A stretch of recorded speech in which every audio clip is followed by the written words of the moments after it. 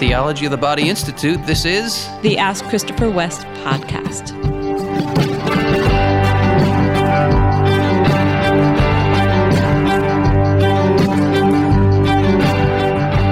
Hey, if we've done our math correctly, this is our 40th episode, Wendy. Wow, that's awesome. You were looking at me like I'm not supposed to let anybody know what number. Did I mess up? You misread me entirely. He's looking over, Wendy's looking over at our faithful studio man, Bill Howard over there. Should I not have, are we not supposed to be numbering? Anyway, next topic. I think it's number 40. Welcome, everybody. Yes, we're so happy to be here with you and to be serving the body of Christ in this little way through our podcast. And I know you've been doing so many things over the years, traveling so many places, and I'm just curious if you could share something about, I don't know, like a favorite place that you've gotten to go because of your work. Yeah, I have several. I mean, it's when I look back at all these years of travel, there's a flood of memories of really good meals with really good people. How nice. Those are some of the most special memories I have.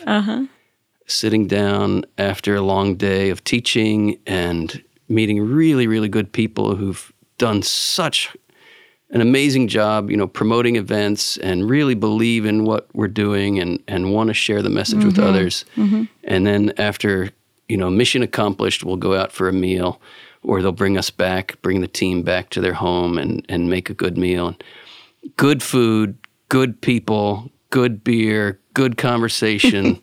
Those are great memories. But if I think of a place in particular, 10 years ago was the first time I was invited to Hawaii. Oh, yeah.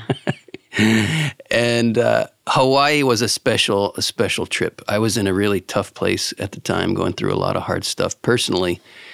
And Hawaii was just a balm, B-A-L-M. I always spell that when I use the word. I think I used the word in the last episode. But you're cautious that it doesn't sound come right. like bomb, like B-O-M-B. Right.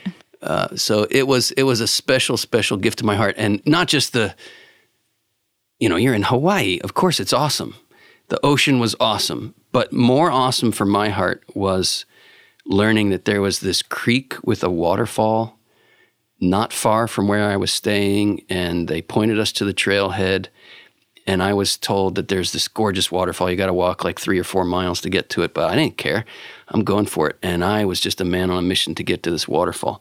And we get to this waterfall back in the middle of this tropical Hawaiian forest, just something like out of a movie. In fact, if you watch the video for Jason Mraz's I'm Yours, that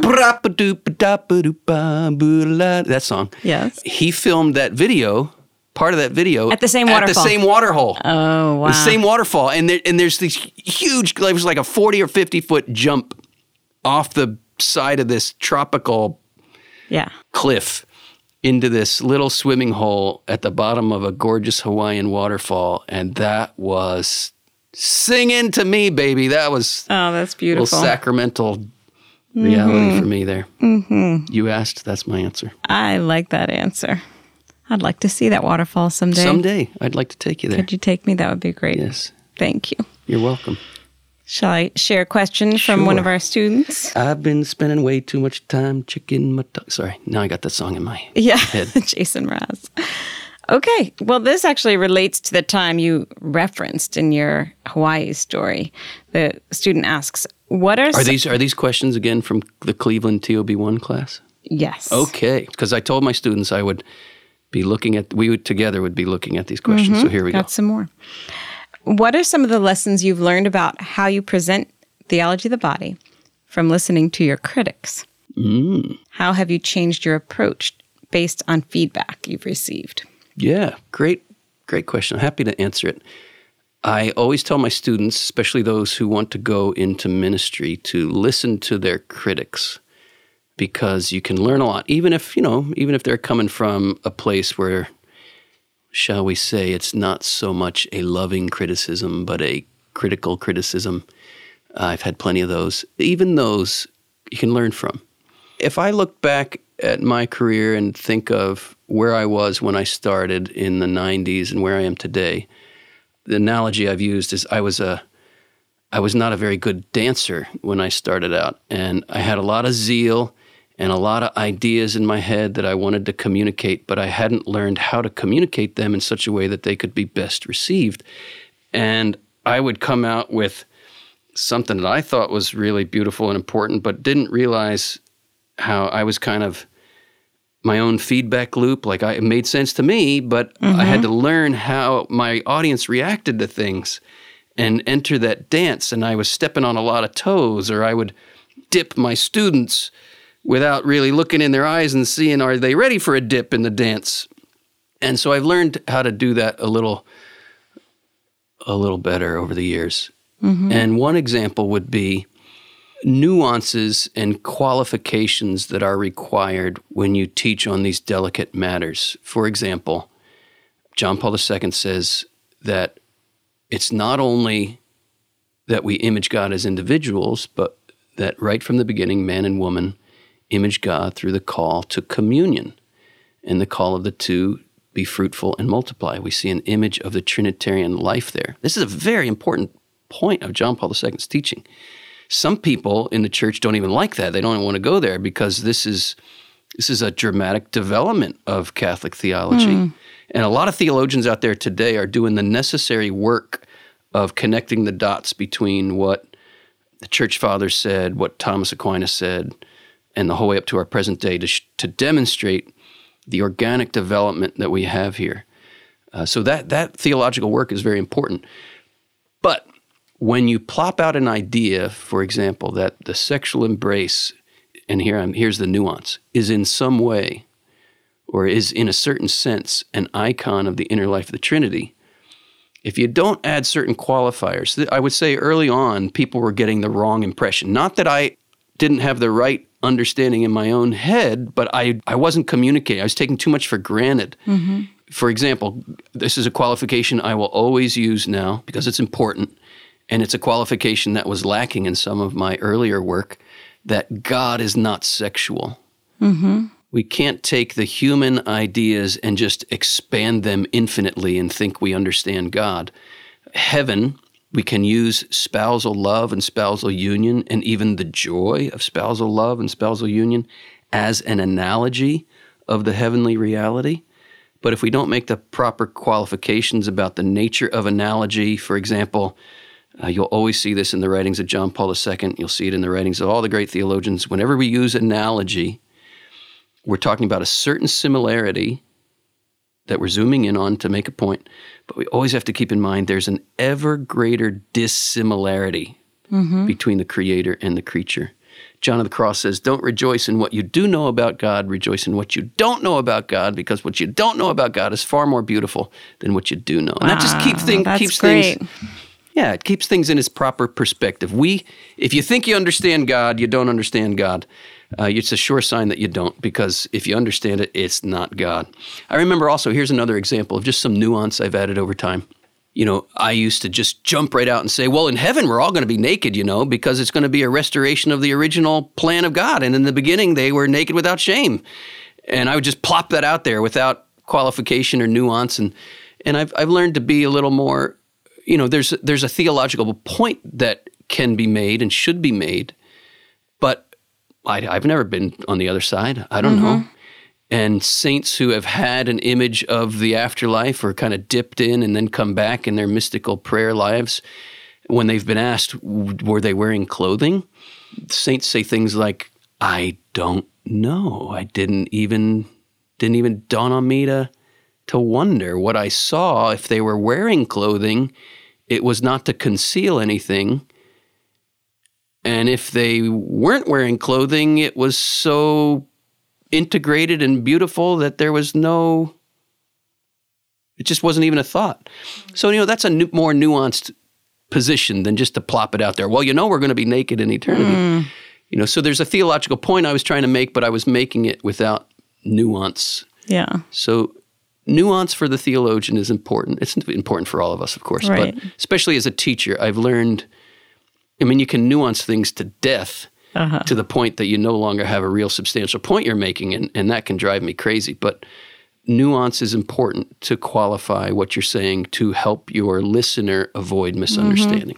So I think there's a combination of things that you're sharing. Yes, the comments of critics, but also just the honest questions of listeners Sure. and feedback that maybe isn't intended to be critical, but just to express this confuses me or this challenges me, or all of that you're kind of learning from as you continue to go forward and teach. And I, admire you and everyone who just jumps in and starts knowing that you will make mistakes, and to not get utterly discouraged when someone is critical, but to take the good that you can get from that and then keep going. Absolutely. It's been a really important lesson for me to look back at my early work and not just dismiss it as I was so young and didn't know what I was doing, because we all have to start somewhere and, crawl, walk, run. When your infant is learning to walk and falls over, the parent doesn't scold the child for trying to learn how to walk, right? So you help the child learn how to walk. And back to my analogy, you help someone learn how to dance. So I am grateful to my critics for helping me become a better teacher. That's good. Here's another question. Okay. It's a quick one. Please explain, and now this is in quotes, disinterested gift of self. Yeah. So John Paul II uses this expression quite a bit, that we are called to make a disinterested gift of ourselves. Disinterested does not mean you're not interested in the person. It means rather you're interested, but not in a self-serving way. That's disinterested. It's the opposite of selfish. So is it an unselfish gift? It's an gift? unselfish gift. The Second Vatican Council, this is where John Paul II draws so much of what he teaches in the theology of the body from the Council's document, Gaudium et Spes. The paragraph is 24, where we read that the Lord Jesus opened up vistas closed to human reason. In other words, you can't know this just by thinking on it. Only revelation reveals and teaches us that there is a comparison. And there we're back to our other point about analogy, right? There's an analogy between the communion and self-giving in the Trinity and our call to love in the image of God, right? The fulfillment of the gospel, love one another as I have loved you. Yes. So Jesus, this is the line from the Second Vatican Council, Gaudium et Spes is the document, paragraph 24. Jesus opened up vistas closed to human reason when he drew a certain likeness between the persons of the Trinity and the communion of God's children in truth and love. So Jesus says, as the Father and I are one, so are you called to be one. The as is the analogy, right? Is the link. And then the council goes on to say, if the human being is the only creature willed for its own sake, what does that mean? All of creation, the rest of creation, is willed and created by God for our sake. We can use creation for our own benefit. We shouldn't abuse or abuse creation, but I don't violate the dignity of a tree by cutting it down to build a house, right? But the human being is the kind of person that is willed for its own sake. Then it follows, the council says, if the human being is the only creature willed for its own sake, it follows that the human being can only find himself through the sincere gift of self. It's the same idea of disinterested gift of self, the sincere gift of self. That means you are a person. I am. Yes, you are. Yes. Good to know. Very important for me to know, because if I don't respect the fact that you're a person, and there are inclinations in me as a fallen human being that are inclined not to respect you as a person. In other words, not to respect you as a creature made for your own sake. If I treat you as a creature made for my sake, then I might start bossing you around. I might start saying you exist to please me, and why aren't you doing X, Y, and Z to please me? And then I might impose my will on your will and refuse to honor that you have your own desires and your own will. So when you have two persons who are made each for their own sake, yet they're made to be in communion, the only way you and I can live in communion, I can't dominate you, I can't control you without violating your dignity. How can I participate in your personhood? How can you participate in my personhood without us violating each other's dignity? Only through the sincere or disinterested gift of self. When I choose to be a gift to you, there's a big difference between you choosing to be a gift to me by, say, making dinner, which you make awesome dinners, by the way. I'm so grateful. Thanks, love. And Wendy's not the only one who cooks in the family. No, that's true. But when you cook, it's awesome. I love it. It's the best. I love it. If you know what that movie is, you can let us know. What was I saying? Oh, there's a big difference between you making dinner for your family as a gift that flows from your freedom and my demanding that you make dinner or forcing you to do it. And if you don't do it, then X, Y, and Z. So one is living the gift of self. The other is living under tyranny. So I don't know why I went off on all that. What was the question? Disinterested, right? So when you make dinner in that way, my wife is laughing and leaning over away from her microphone because what? Because you're amusing me. Go right ahead. Continue. I think my point has been made sufficiently well. I don't need to rehash it all. So one of the reasons people have a hard time with that expression, disinterested gift of self, is what you said at the very beginning, that it sounds like we're called to have no particular interest in the people that we love. Which is not at all. Which is not what it means. And that's the confusion, I think, that tends to come. But the sense of making a gift of ourselves, I think, has always, been a source of sort of a fire within us to recognize that each of us is created uniquely with gifts that God gave only to us, and that we're called to share that with one another in a particular way as a married couple, but also we are absolutely called to share that in other relationships, in our family of origin. Even children are called to be a gift to others. It's a universal call. And it's so tempting to give the gift with the hope of, getting something back, getting some kind of affirmation, feeding our pride, or, feeling superior to someone, all these sort of fallen desires that get in the mix.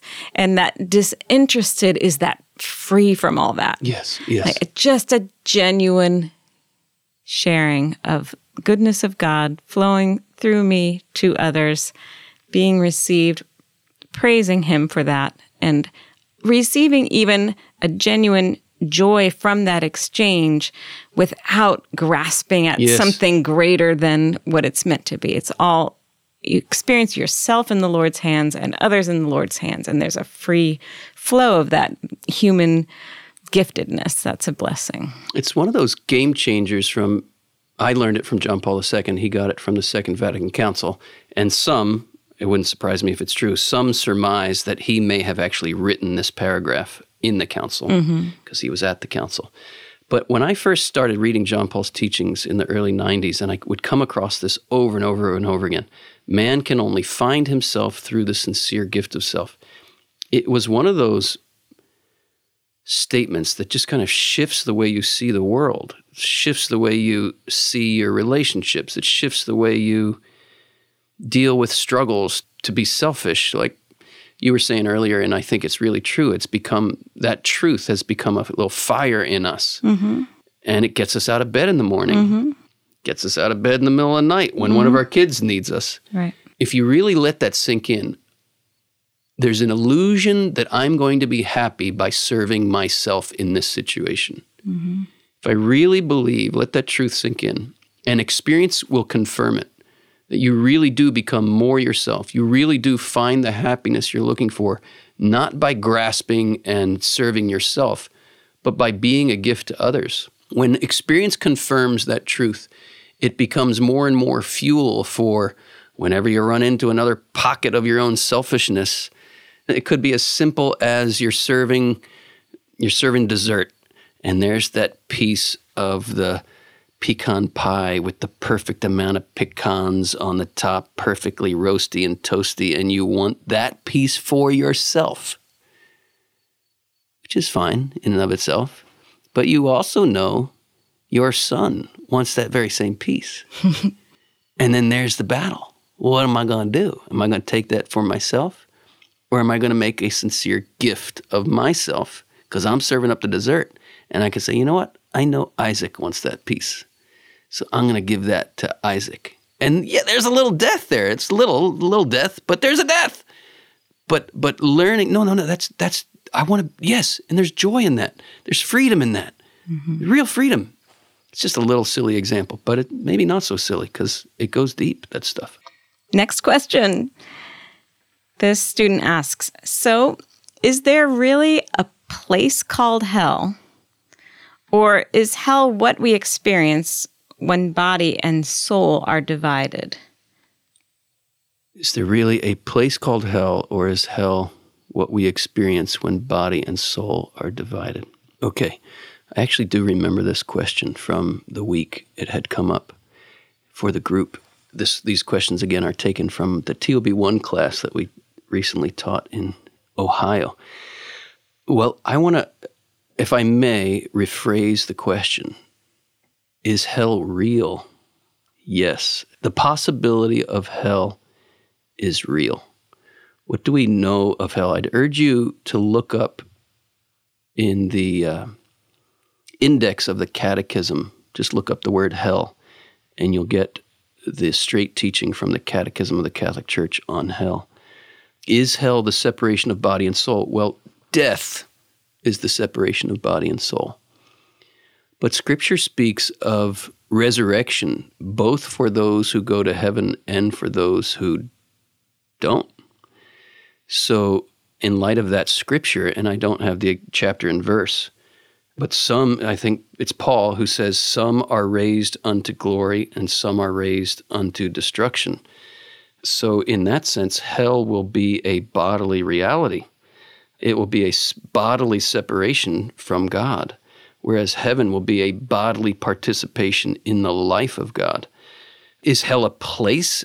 It's not place in the sense that we understand place here on planet Earth. It's not like you can point to a map and say, there's hell. But it is rather an eternal state of separation from God that includes the whole human being, body and soul. But let me say this, because there's so many questions surround the hell question, and I want to make some clarifications that I think are important. Number one, God does not send anyone to hell.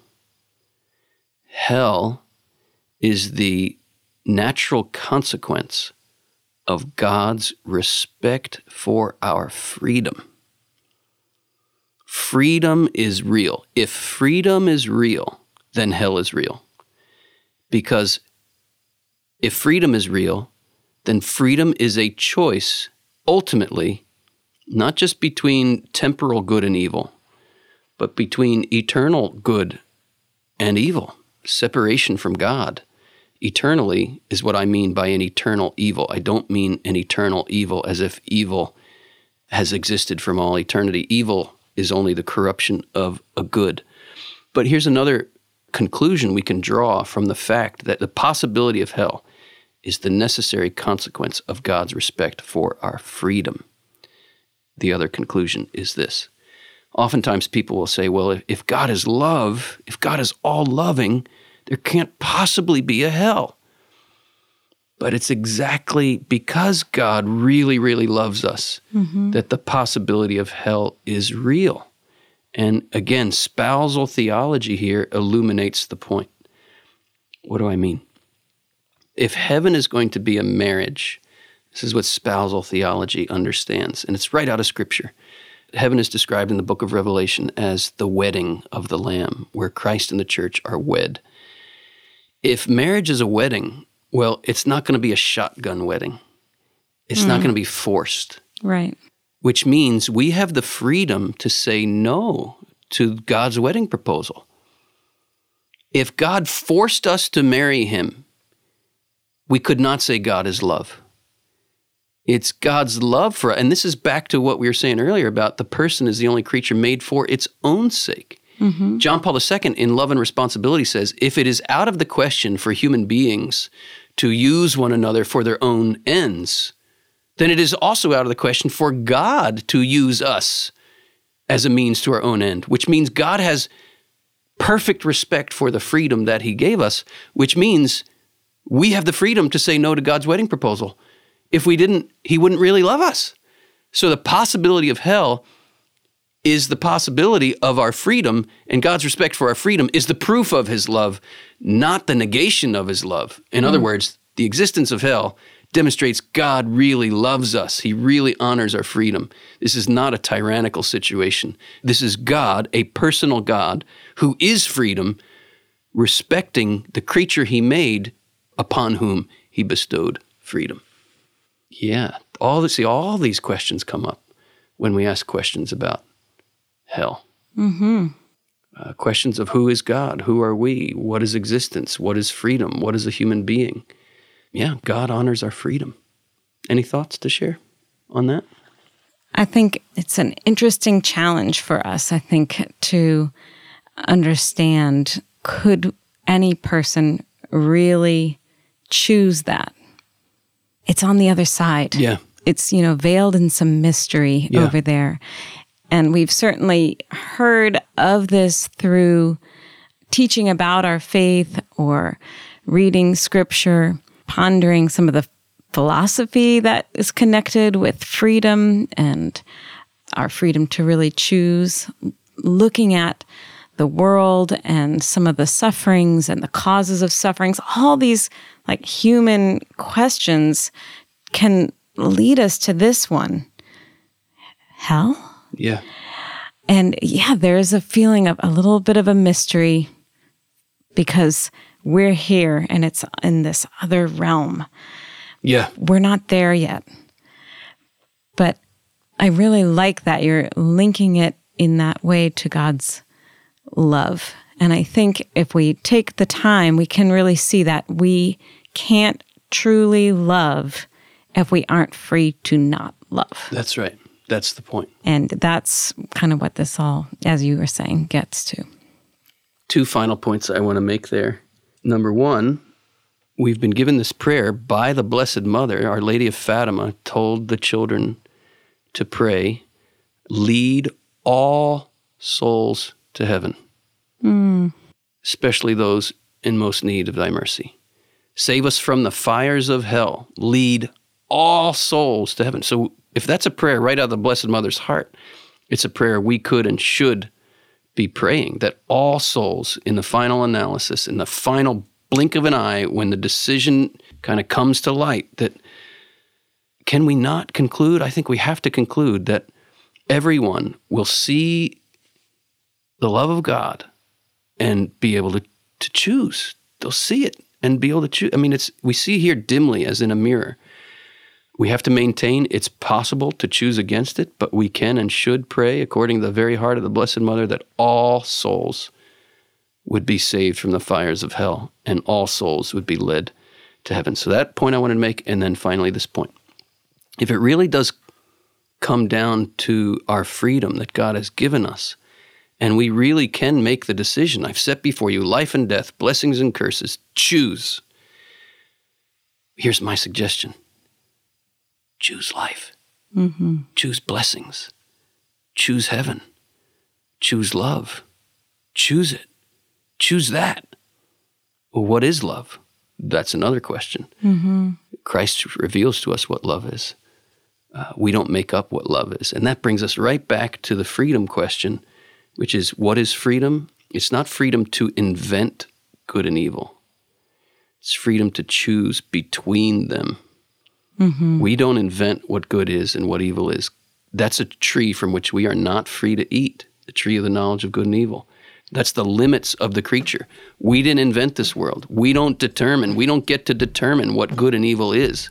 Good and evil is what it is. Mm-hmm. It's what God made it to be. It's what is revealed by God. It's not something we invent.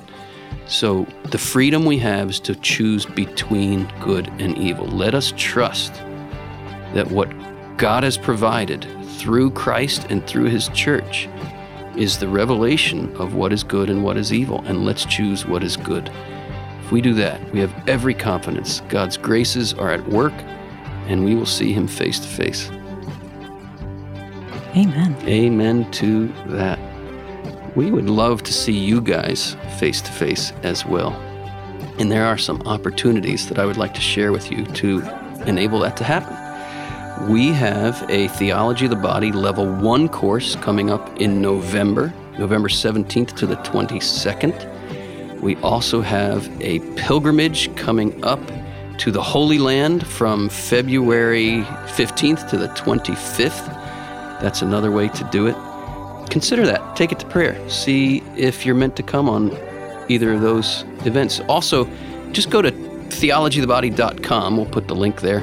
And click on our events, and maybe our Made for More event will be coming to an area near you. That would be another way to see each other face to face. And if you come to any of those events and you are a listener of our podcast, please come up, say hello to me, and just say, Christopher, I learned about this event through your podcast, and I'm really glad that I did. And I'm really glad that you did too. Hope to meet you face to face someday. Until then, please remember always, always, you are an indispensable, irreplaceable, unrepeatable gift of life and love. Become what you are.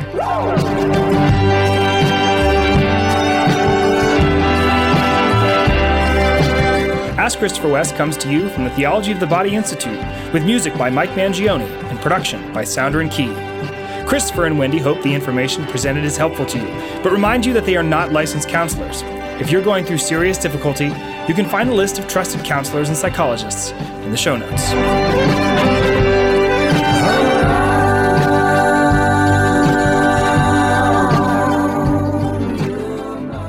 Mark, pause. You can edit this out. I have not been watching the clock. How much time do we have left on this episode, Bill? Do you know? 10 minutes. 10 minutes. Okay, good. Okay. Resume, Mark. Here we go. Zippity-doo-dad, zippity-day. Oops. That's going to end up at the end of a podcast. So is that.